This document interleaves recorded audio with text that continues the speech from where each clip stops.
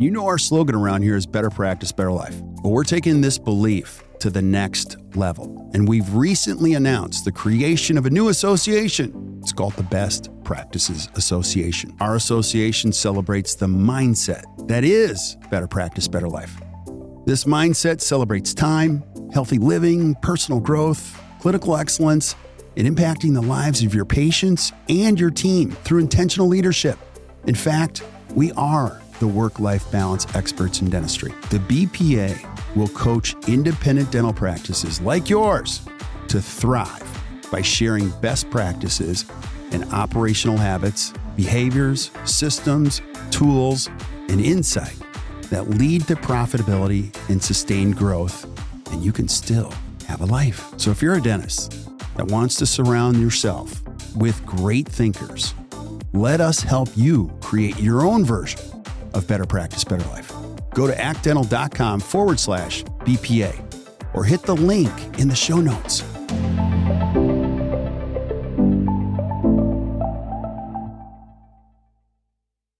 Yo, yo, yo. Hey guys, welcome back to another awesome edition of the Best Practices Show podcast. Are you struggling with the dental hygiene shortage and the dialogue out there? And are you wondering, is this ever going to get better? And how can it get better? Well, you're not alone. I think everybody's in the same boat. Today, we bring on one of our favorite guests of all time, Katrina Sanders, and she knows exactly what's going on. And today, she shares the secrets behind the dental hygiene shortages and the challenge within. Make sure you listen to this. I hope you guys enjoy it, and we'll see you soon.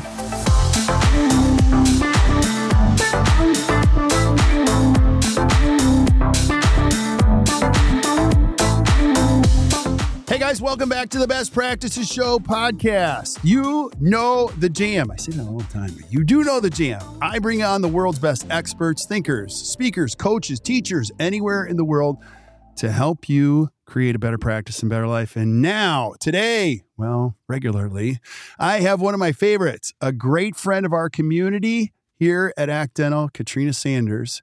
And I'm just going to say this. If you haven't heard her speak, you're missing out. She's brilliant. She's all over the world now. She's international. You know, Drake is coming to town here in Milwaukee on Friday, and I hear they have 47 semis to create the Drake experience. Katrina doesn't have 47 semis, but she's approaching that level of, you know, popularity here in this great profession. And today we're going to be talking about the dental hygiene shortage that you're all experiencing and the challenges within. Katrina, yes. So good to see you. It's so good to see you. You know, I'm laughing because although I do not travel with 47 semis worth of stuff, if you were to ask my fiance who just finished a trip to Europe with me, he would probably tell you I'm almost close to 47 semis. But yes, today we're talking about the baggage, as it were, around dental hygienists, the shortage that we're experiencing, some of the historical pivots that we've seen in dentistry. And I don't know about you, but I think we should get a little provocative today about really talking about what's actually going on. You know, let's not do the little sugarcoating subsurfacey stuff. Let's dive into what's really happening here so that we can start, really examining where we go from here inside of the existing pain points. I am a practicing dental hygienist, and I am a speaker in the dental hygiene realm where I interact with dental hygienists all the time, every day, from different walks of life, different corners of the country and around the world. And it is unbelievable, the universal complications that we're starting to see inside of this. So I'm so excited for this conversation today. I cannot wait. Let's do it. I am so pumped also. So, and if you heard that ringing, it was my daughter I forgot to put on my do not disturb. I don't know if you heard that or not. So, nice. No, I didn't. No. Nice. Okay. So you didn't even hear that. So it doesn't even matter. So if you're podcast listening, don't even worry about that. But it's always interesting. Now, I agree. Let's get a little provocative and let's not throw softballs. Let's actually throw the hard ball. So, and I'm going to throw a couple landmines at you already, because I get these all the time. I love this profession, and I talk to great, well-meaning dentists all the time, but they're like, man, I just feel like I'm being held hostage for more money, and also too this whole signing bonus thing and this culture. And you don't understand my area. There's no hygienist out here, and it's just getting tougher. And people don't want to work, and all these things that keep coming and coming and coming. So help us decode that. Let's take a look at the big picture, because you just did a presentation on this, and you're out speaking to dental professionals all over the world. Give us the big picture and the why behind this. Yeah. So, okay, here's the big picture inside of what we see in the dental hygiene realm. The first is something that we knew or understood rather even before we entered the pandemic. And that is, we had a very large population of the baby boomer hygienists. And from a societal trend and, all of the different pieces that we start to see inside of generational pivots, we knew at some point these boomer hygienists were going to retire. Right. We saw an acceleration of that during the pandemic, where the mass exit that people are talking about inside of dental hygiene was really around the boomer population, not all, but a large portion of them saying, well, now's a good time to exit the profession. Now's a good time for me to leave. What happened inside of that, and this is a really important piece, is now we have to look to the hygienists who are currently working, and we need to look to the brand new grads who are coming out of hygiene school. One interesting trend that I still don't understand today is around how dentistry looks at who the employable hygienists are. It seems as though you're not considered a, quote, employable hygienist until you have 2 years of experience. Well, that's really hard, right? Because it's like, well, how am I supposed to get experience if nobody's going to hire me because I'm a brand new grad fresh out of hygiene school? And I don't know where that vernacular came from, but one piece I will say first and foremost is we recognize it. We understand that there are challenges around the hygienists who have left the profession.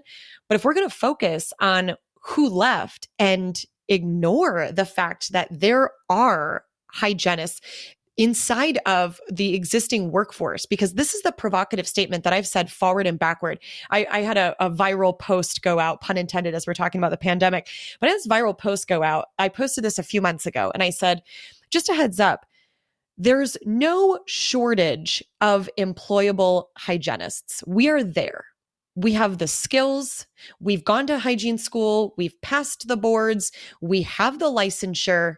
We're there. We are licensed and we are ready to work. There's no shortage of hygienists. There's a shortage of appreciation of what hygienists bring.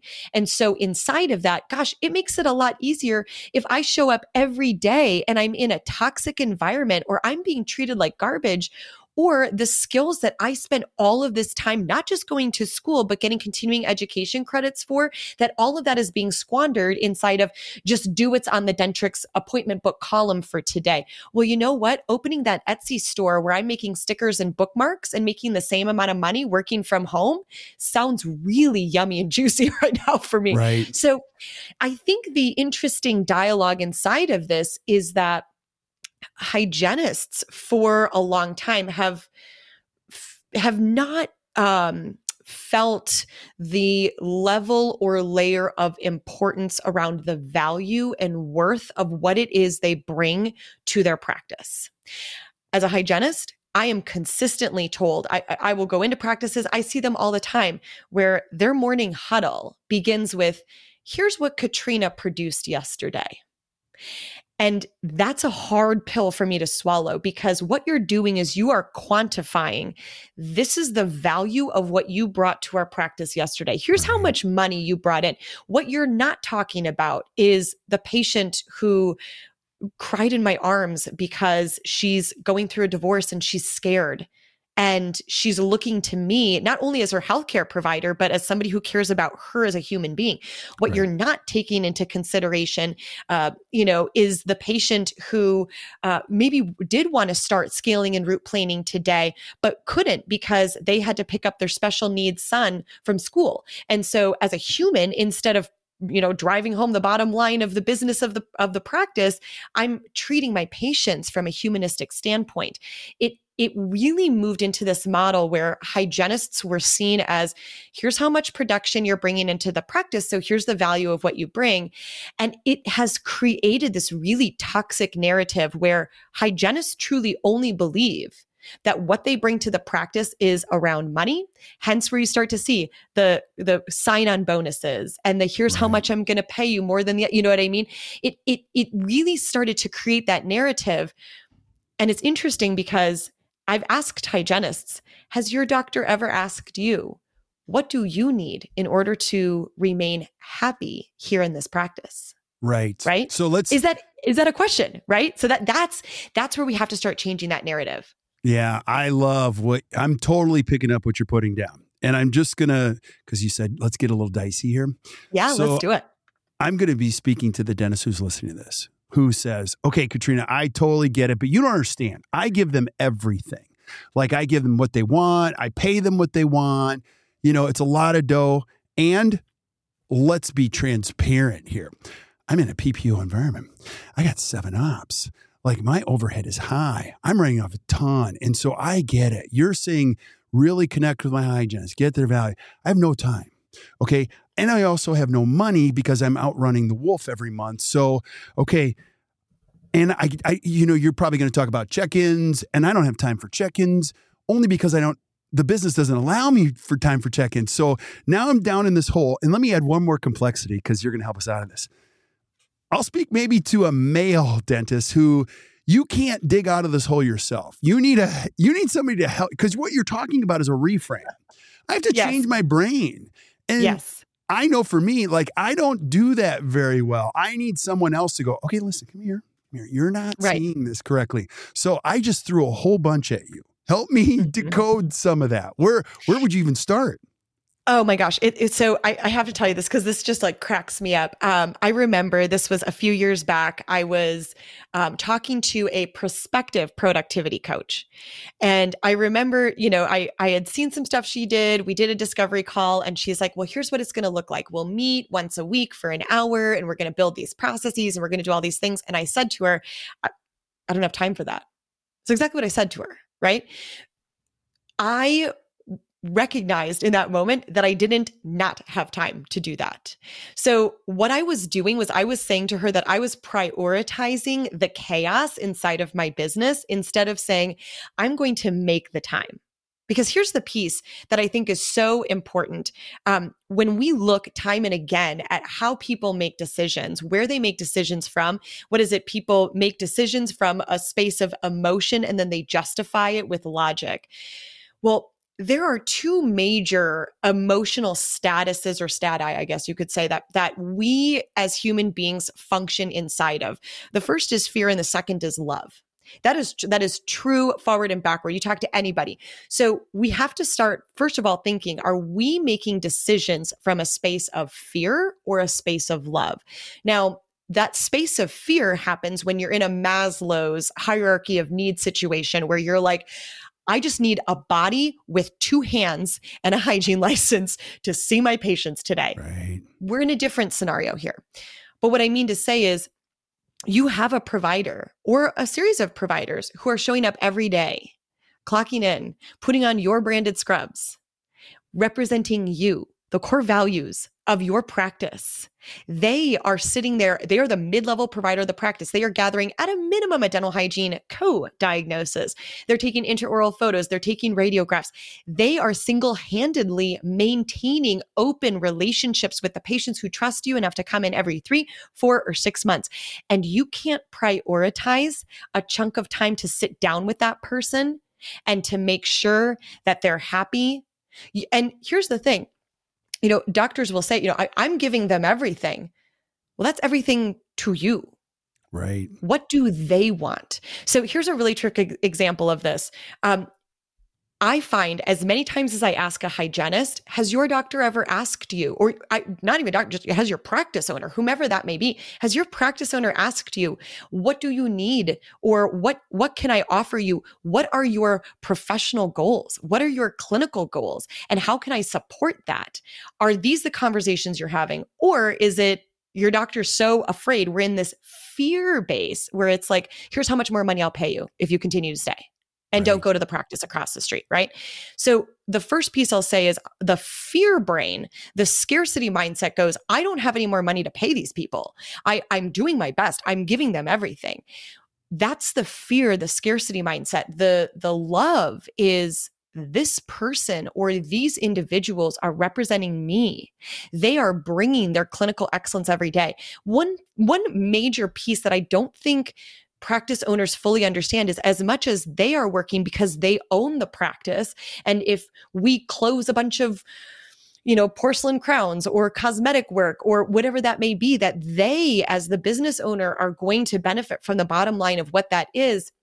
What I don't know if they fully understand is that you also have team members who are dying to pee, but don't, so that they can bring that next patient back on time. They are starving. Their stomachs are growling in their patient's ears because they are just dying for a handful of almonds. And they're not going to do it because they're going to make sure that they bring your patient back. They are going to wipe down all of the pieces of equipment in the operatory. At the end of the day, they're going to take the trash out. They're going to make sure that their instruments are wiped down. They are going to help you by anesthetizing that patient when you're running behind. Like these are people who really do care about you, about your patient population, about your practice. So as many times as I ask hygienists, has your doctor or practice owner asked you what you really need or want? What is the bottom line of what would continue to make you happy and drive you into the practice? I ask the other side of that, which is doctor, practice owner, what is your hygienist's motivator? Now, I say that because we were hanging out last night actually with Ralph Wilson, who I know he's a good buddy of yours, right? Mm-hmm. I love that guy. He's just such a hoot. Well, Ralph knows what my motivator is. He knows that forward and backward. In our practice, we do have, I don't even know what it is. I can't even tell you because I truly don't know what it is. We have some sort of a bonus system. It's like if you help diagnose this and the patients, I don't know. It doesn't even matter. Money is not a motivator for me. Mm-hmm. Clinical excellence, transforming the level of care, knowing at the end of the day that I did the best for my patient, that I had the optimal time to deliver the level of care, the standard of excellence that I want, that I have the autonomy to share with my doctors. Here's a product, here's a device, here's a protocol that I believe will transform standards of excellence in our practice. And I want you to take it seriously and sit down and listen to me and ask me questions and respect me as your colleague inside of this conversation around what we can do to elevate our standard. Oh, that is I'm blushing thinking about it. Like that's I love that so much. Yeah. My doctors don't need to pay me more. I don't want more. I'm supposed to track on like a spreadsheet, like my bonus based on, I don't even know where my spreadsheet is. That's not a driver for me. It is not. And my doctors are super cool with that. Because how amazing that they've taken the time to acknowledge my motivator is clinical excellence. So now, instead of paying me more, now it's Ralph Wilson saying, hey, Katrina, this new product came across my desk. Let's sit down and talk about it. Let's see if there's a way that we can envision what this may look like inside of our practice with our patients. Do you think that doesn't just like light my little ginger soul up? Like, of course it does. Right. Because that's my motivator. So the fear base is, oh, they only want more money and they only want this and they only want that. The love space, I think, really carves open the space to have a conversation about what does this look like? What does your dream practice look like? What does your dream job look like? What does your dream patient experience look like? How can I help facilitate that for you? Because here's the thing. When you facilitate that for your hygienist, what you're doing is you are facilitating clinical excellence for your patient population. Does that not matter to a practice owner? Of course it does. 100%. Because clinical excellence gives clinical outcomes. And clinical outcomes mean you have a happy patient population. And that's marketing you simply cannot pay for. Yeah. And wouldn't you agree let's say I'm Ralph for a second and I know your motivators, that goes way beyond pay. You've already said it, but that becomes a sticky factor in which you like who you are as a result of going to work in an environment like that. Now, I think you're hitting an important pearl here because it's a huge one. It's no different than the first time you did disc. You realize why people did what they did. If you're married or dating anyone, you know the 5 love languages is like critical because it helps you understand how the other person feels loved. if you Yes. do Working Geniuses or any other type of thing. Here at Act Dental, we do what are called user manuals, which people write their own user manual. I'm best communicated this way. This is what's important to me. And so it's actually quite funny to watch it, but you learn so much about the human behind the role. And so it's something we are always trying to look at and grow. But I think you as a dentist, if you're listening, you've got to be invested in who these people are and what motivates them. That's what you're saying, correct? Yes, absolutely. And I think the important other side of that is, are you a magnet attracting people in which their motivator or their core values are perhaps not in alignment with what you want? So it's something like this. We talked about Maslow's hierarchy of needs, right? So if it's one thing if you have a hygienist or a hygiene team in your practice, first of all, those are people who are continuing to say, perhaps no to other job opportunities that may be coming along. I haven't looked for a job in forever. I love what I do. I love where I work. I love who I work with. But let's be real, like I get offers. I get plenty of offers for a lot more than I'm making right now. That's just not my motivator because I know nobody can deliver excellence the way my doctors can. And I love that, right? But they've created a magnet for that. They've created this space where they are attracting people, team members who want clinical excellence. So let's look at the other side of this. Let's say you don't have a hygienist or a hygiene team and you're putting ads out there because you want to bring in a hygienist or hygiene team into your practice and nobody in my town wants to work and you don't understand. Well, take a look at what bait you're putting on that fishing hook before you're throwing it out there, right? Because if you're saying things like, first of all, take the word rock star out of your title because that is like, you know what I'm saying? Like as a hygienist, the moment you put rock star in there, I'm like, no, okay. And I'm skipping and moving on to the next ad. Like I wouldn't even look at that. But if you're saying things like, we pay the top amount of money, we give bonuses, what you're going to attract is a hygienist in which money is their motivator. So there's where that fear-based or that's if you're a practice where you can't pay top dollar, you can't just throw a $10,000 sign-on bonus or whatever that might be if you can't do that, well, look at what can you offer? What can you offer to a hygienist? Are you a practice where you as the doctor are going to support your hygienist? When they sit down and they say, I'm concerned about this area and I want Dr. Jones to come in and take a look at this and see, Dr. Jones, come on in. And Dr. Jones says, wow, Katrina, thank you so much for pointing that out. Katrina, that was excellent. That may be a terrific motivator for somebody. Do you offer continuing dental education as a team? Do you, create opportunities for your hygiene team to select the products, the equipment, the protocols that they're using? What type of an experience is a clinician going to have inside of your practice? And I will say, if you can't think of anything that gets you excited to write about in an ad, then I think we've found the problem. Right. You know what I mean? I promise we were going to get provocative here. I love there it. It is, right? There it is. Start getting creative. Think about other ways to help people. Here's a really terrific example. A few years back, AZ Perio, did something where they recognized like we want to love our clinicians, we want to love our team. So now I get my birthday as a PTO day, an extra PTO day. I get to spend my birthday doing whatever I want. Well, you know what? I love where I work. So if I'm scheduled for, patient care that day, I'm coming in because they're going to, buy lunch and spoil me and all that stuff. But I get to use that extra PTO day at some point in March because my birthday's in March. Cool. Right? That there are ways that you can still love your team and show them. There are ways that you can create a beautiful culture and an environment. But if you can't write about something that you're excited about that makes people get excited to potentially be a member of your team, then we've got some work to do in what that culture looks like in your practice, what you are offering to a team to help them understand the value and worth of what it is they bring to your organization. Yeah. I love what you're saying. And ultimately, I mean, you can't look for shortcuts in any business. Long term, if you're if you're in dental school listening to this, hear me out. Your goal is to build an amazing culture where you care, you have values, you develop people, you get to learn about people. There's rules for behavior. You give great feedback. You're invested in their growth. You give people a clear line of sight on how they can grow and develop, and you're really into the people.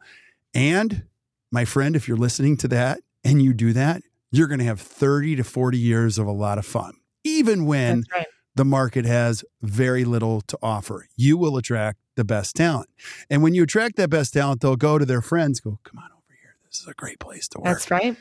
If you shortcut that and say, no, I got to find a way to grow production and scale and get to a second location and build some more ops and make some more money, that's not bad, but you're starting with that. And you're left with the wreckage that comes with that being your focus, which means you deal with those other things. Now, I want you to go further because you're the expert here, but you're just hitting the hot button with me.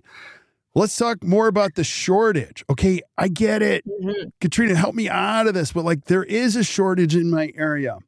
And what do I do? Where do I even start? So I'm hearing what you're saying. Help me out of this. Give me some basics. Yeah. So, let's dial it back. There are 4 major reasons, barriers, challenges, or pain points that nearly every hygienist, definitely in the country, I won't say around the world, but I'll say at a minimum in the country, will say or call out as major pain points or challenges that interrupt them or get in the way of them being able to do the level of care they want to.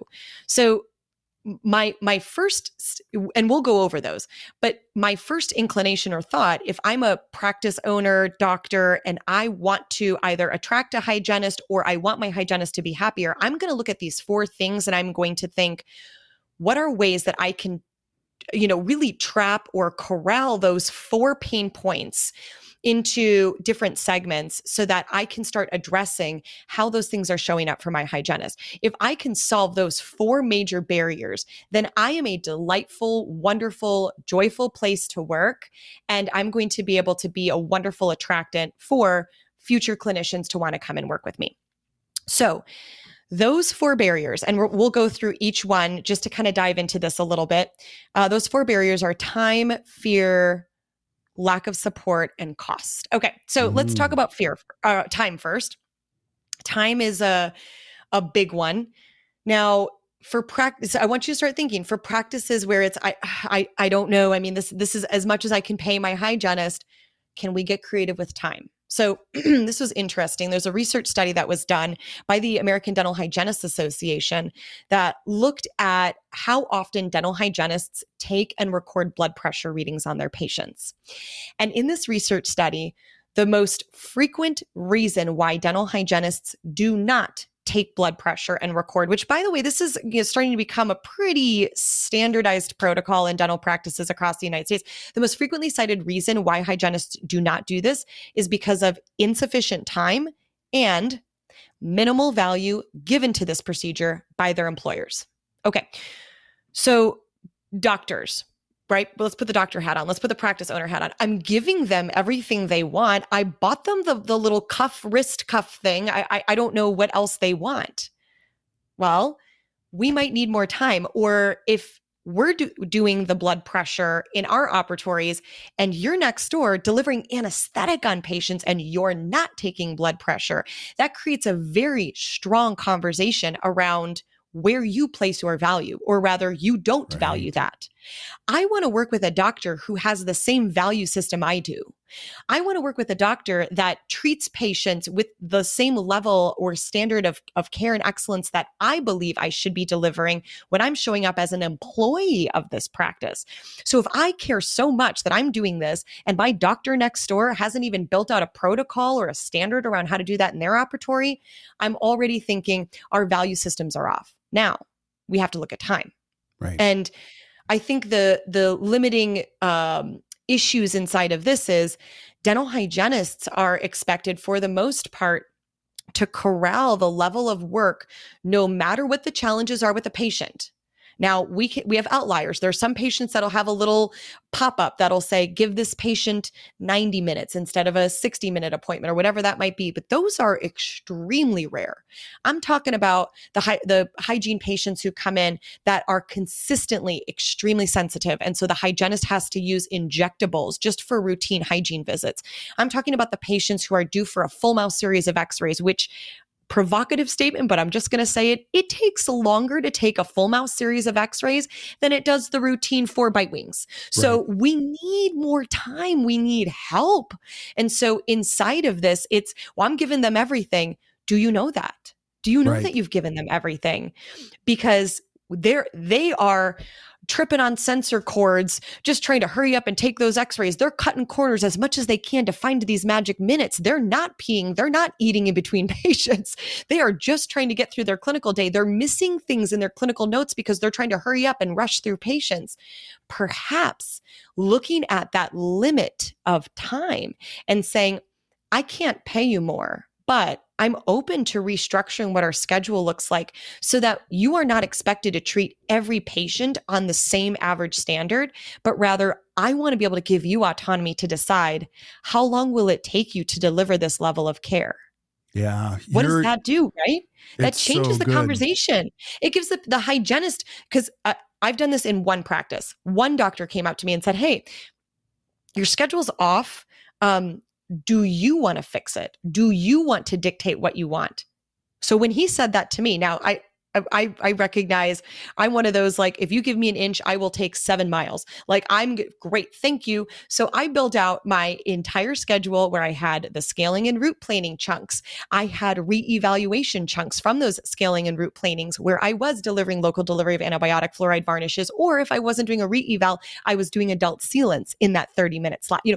I created a scaffolding for a day that looked and felt good for me, even based on the fact that in the afternoon, I don't want to do SRPs. I want my afternoon to be easy peasy. I just want to do perio maintenance. So I built out my day based on what made sense and made me feel good. I had a stronger level of ownership and accountability inside of my practice. Right. That didn't cost my doctor any money. And in fact, because I was able to schedule this way and I had those holes and those pockets with my lens, my over the balcony view of what my patients needed, my doctor was more productive. Right. And Katrina, you're talking about a very high level of emotional intelligence, which also requires some intelligence on your business model. What Katrina's saying is absolutely true. And it requires vision at the top. So if you're a dentist, I don't know how to say this, but the less you're collecting your full fee regularly, the less control you have of any time, which means you're, as write-offs increase and get into the 40% range, let's just call that out. You might want to do this, but you have zero control. And I hear this stuff all the time. Like, I think I want to move to 30 minutes for each one of my hygienists. And I'm like, oh my gosh, you should just try that. Like, you should try it yourself and see how fast you hate it. So, because, I think time is the new rich. And so when you start to really control where your business goes, which means you're collecting more of your full fee for anything, you can allocate more time, which is critical to nurturing relationships. There's kind of this quotient, the amount of time and you give to a relationship and how healthy it can be. And I'm going off the rails here, but like, I think it's important as you go through these to have some big perspective on this. What's number 2? Give us number 2. Absolutely. So number 2 is fear. And fear also pours a bit into lack of support in a way. So hygienists have fears, and so I'll glob those together just because they really do. They're one kind of feeds into the other. I was just at a large dental hygiene conference over the weekend, and this is a conference where the hygienists there are notoriously the first line of early adopters. They are the ones who are advocates for themselves. They are not the hygienists that sit around and wait for their doctor to pay for their course admission to go to this conference. Like that is not what you typically get from this conference. So these are your forward thinkers. These are the hygienists that are there because they really want this high level education. And this conference that I was presenting at is not it was in Nashville, but it's not a party conference. Like we've got high level clinical speakers talking on high level clinical content. So the fear that I heard on the trade show floor was, well, that's really great, but my doctor would never. Well, that's great, but that's too much for my doc. No, they wouldn't even. No, I mean, I'll bring it back, but they won't. You know what I'm saying? So, okay, when you hear that, where's the fear inside of that? That I'm spending all of this time elevating my education and learning about the newest and the latest and great. We did a new product presentation where rapid fire every 10 minutes, the newest products to hit the hygiene storefront, for lack of a better term, all of the different ways, the accoutrements, as it were, as to how we could help improve our level of care. All of that was presented there. And yet inside of that, you heard hygienists already saying, my doctor won't. So we're having an interesting conversation battle here where doctors are saying, I'm giving them everything. And actually what I hear are the hygienists saying, even if I wanted to, they won't. Right. They won't. So there's that fear there. The other layer is that lack of support. Think about what happens when your hygienist says, I believe that you have stage 2 periodontitis and I'm concerned, and let's talk about scaling and root planing. And then doctor comes in, does the exam and says, yep, everything looks great, and then leaves. That's not support. No. You didn't support what was going on. What you did was you negated the fact that I just spent the past 45 minutes talking to my patient about gum disease and trying to close this case. Or what about the front desk team who comes back and says there aren't enough 5mm pocket depths on this perio chart, so you can't do SRPs on this patient? With all due respect, I need the support. I need the front office team to be supporting, backing me when I make this clinical decision.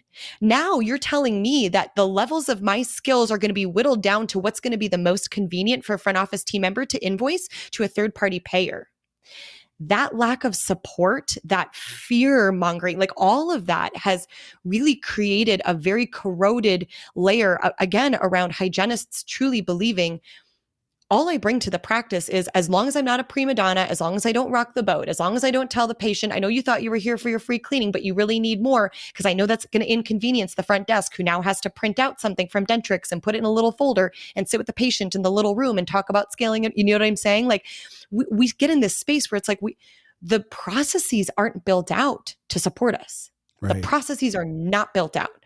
And so here we are inside of this framework of, so what happens when I'm 35 minutes into my prophy appointment, and now finally we've agreed that scaling and root planing is going to be an option for that. Are you going to expect me to do 2 quads of scaling and root planing in the remaining 25 minutes I have to finish treating that patient, give postoperative instructions, dismiss the patient, wipe down the operatory, and get ready for the next patient? So we need to have those processes built out. We need to have that support, and our fears need to have a space to be heard. Right. Yeah. I think that's the next opportunity. And again, doctors, I'm giving them everything. Again, are there whispers of things that your hygiene team needs or wants in order? We're talking about them being successful in delivering patient care. I'm not even talking about, does your hygienist need a break to just take a deep breath and grab a sip of water? I'm not even talking about that.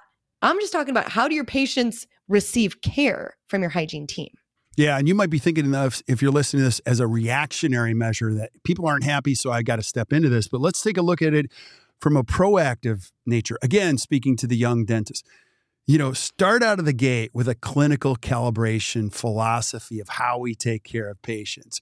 What really, what is periodontal disease? And we're all calibrated on it. We're aligned on it. How do we discuss it? Like, some doctors that are listening to this, they have regular calibrations with their team. It's not a me versus you. It's us together trying to get aligned to say the same thing, think the same thing. And I'll even say your course, which we'll mention in a little bit. People always ask me, should I just send my hygienist? I'm like, you should go with them. You have to sit next. I don't know if I have time. You have to sit next to them, because what they're going to experience is their mind is going to be blown. And I love the whispers when you can see the hygienist talking to the doctor going, what do you think? And they're both nodding like, that's great that we heard it together in the same room, the same way. Right. Those are just little nuggets. Am I on the right path here of how you're on the right path? Yes. How you come together long term. That is absolutely it, which I think pours into the final piece of this, which is around cost. Okay. Cost is a barrier that dental hygienists say gets in the way of them being excellent inside of clinical care. And one of those pieces really is focused on the limiting belief that patients are driven by cost. Doctors are driven by cost. That the only way that I'm going to create value inside of my practice is if I bring in a lot of money. So it's really this fear around what money actually brings to or creates inside of a dental practice. Now, it was interesting. There was a research study that was done several years ago that actually looked at what the driver or the motivator is for patients in a dental operatory. Really? When they did this research study, it was really interesting. They took these patients that all had one thing in common. All of these patients in this survey, in this study, were diagnosed with active periodontitis and treatment plan for scaling and root cleaning. And every single one of these patients declined their treatment plan. So the examiner of the study wanted to know why. Why did you decline the treatment plan? Is it because, you were afraid of the needle? Is it because you wanted to get a second opinion? Is it because of the money, the cost, the insurance coverage, et cetera? And of course, the number one answer that most dental practitioners will say, if I ask them, what do you think it is? Most dental practitioners will say, it's obviously it's the money, it's the cost. Well, the important lesson inside of this is the number one reason why patients actually decline their treatment plans in this survey is because they didn't trust their dental healthcare practitioner.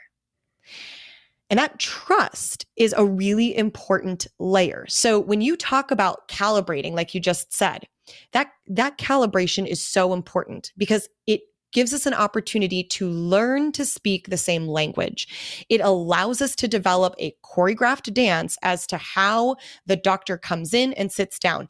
Every single time that I, as a dental hygienist, need to get up and leave the room, de-glove because I don't have something on my tray, the patient's trust is wavering. Every single time that it's like, I need the sensor. There's no sensor that I can use because all the sensors are being used. Well, I'm just going to move forward with treating my patient, even though I don't have x-rays on them because I'm waiting. That is wavering inside of the level of trust that our patients have in us. Inside of that cost piece, what starts happening is it's almost like, one of my things that I say to my fiance all the time is you're too cheap to buy inexpensive things, right? That concept, because he's cheap, but that's an important lesson.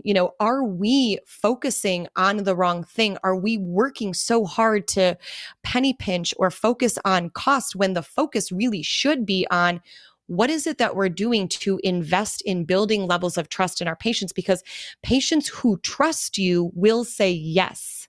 Patients who trust you will look to you to help them get the level of health they need. The prevalence of disease alone tells us that patients are walking in and out of every dental practice across the United States in some level of disease, whether they have oral inflammation, whether that inflammation is reversible or irreversible, whether they have decay, risk for decay, oral cancer, risk for oral cancer, risk for HPV, airway complicated issues, whatever is going on. Like the vast majority of patients who are coming in to see your preventive department already has some layers of disease or at a minimum has a risk factor, and your dental hygienist has the answer for how to address that level of disease. If we are focusing on penny pinching and finding the cheapest option instead of focusing on what do we do to continue building trust, to create a similar narrative so that we're using similar language, so that we're able to support our patients in creating a very similar conversation inside of the patient experience. What hygienist do you need for us to create a streamlined patient experience so that we can lift that patient trust in our practice and look at the bottom line of our practice, not from a space of fear, but from a space of love? Boom. Drop the mic. Boom, right? So I think that becomes the important narrative. Absolutely. And patient trust. Let's go bigger than that. Your brand, the number one component of your brand in the future, again, speaking to the young dentist, is trust. Your number one game in building a team is trust. If you ever have a family, That's the number one currency you have to create, because when the trust is gone, so is everything else. And so That's right. I think you're speaking to some very, very important things. And I have like 13 more questions. And I also know I can't keep you for another hour here. I know. So here's what I want to do. I'm having you back again and again and again. We're going to cover all these things, but we're going to talk. I want to talk about your course. I want to talk about what you're doing on social media, your wine, and then speaking. But before we do that, let's do this. I want you to wrap this in a bow. Give us your final thoughts on the dental hygiene shortage and the challenges within. Here's the bow that I will share. Right now in Colorado, there are some statutes that are coming out to start addressing the dental hygienist shortage. The reason why they are addressing this dental hygiene shortage is because of two major reasons. One, the shortage of dental hygienists available, and number two, the skyrocketing requests for salaries. So inside of this provision 3223 in the state of Colorado, they are now moving to a model of trying to train dental assistants to learn how to scale patients. Dental hygienists are now feeling like the level of care that they are providing has been whittled down to being a tooth scraper. And the important piece that I want dentists, practice owners to know inside of this current model right now is the fact that when I posted about this on social media and dental hygienists responded with what their fears and their concerns were not about, so now somebody's going to come in and do it cheaper, or, I'm going to have my job security is at risk. That was not their concern. Every dental hygienist who commented, and you're more than welcome to check out my Instagram, every dental hygienist who commented said, I am concerned about what this means for the oral health and systemic health of my patients and my community. I encourage you to consider that dental hygienists went to dental hygiene school because we really do want to help people. We really care about the health of our patients, and we want to be a partner alongside the practice owner. So for practice owners who are trying to figure out, how do I do this? Change that mindset from a fear-based to a love, knowing that we want to stand alongside you. So well said. All right. So coming up here in the fall, if you're looking for an opportunity to bring your hygienist and get aligned and energized and possibly drink some wine, tell us about what they're going to experience. I will tell you, this has been one of the game changers for us. We stopped trying to figure all this out, and we just invited the rock star in, and her name's Katrina Sanders. And I sit through these things and my mind's blown. I'm like, number one, I've never heard it said like that. Number two, you've got the research. Number three, you've got the clinical understanding. There's so much empathy and understanding. Tell us what they're going to experience if you come to the course. Now, if you're not taking notes, don't worry. This is how it works. We take notes for you. So flip up to the notes and Stitcher, iTunes, Spotify. You're going to see a link to Katrina's course. What are we going to experience if we come to that course?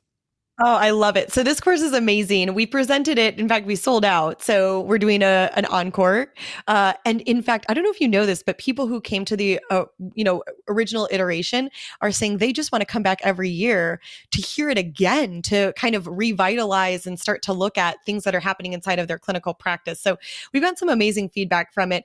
This is a all clinical team effort where we're going to be really deep diving and unpacking what we understand around the provision of prevention in the hygiene column, as well as periodontal classifications, looking at what our existing protocols are and workshopping what each practice wants to do from here's the evidence-based research, and here's how we want to pragmatically and practically apply this inside of our protocols, so that by the end of the weekend, you're walking back into your clinical practice Monday morning with a list of tasks assigned to people that indicate, here's what we're going to do to start implementing these strategies.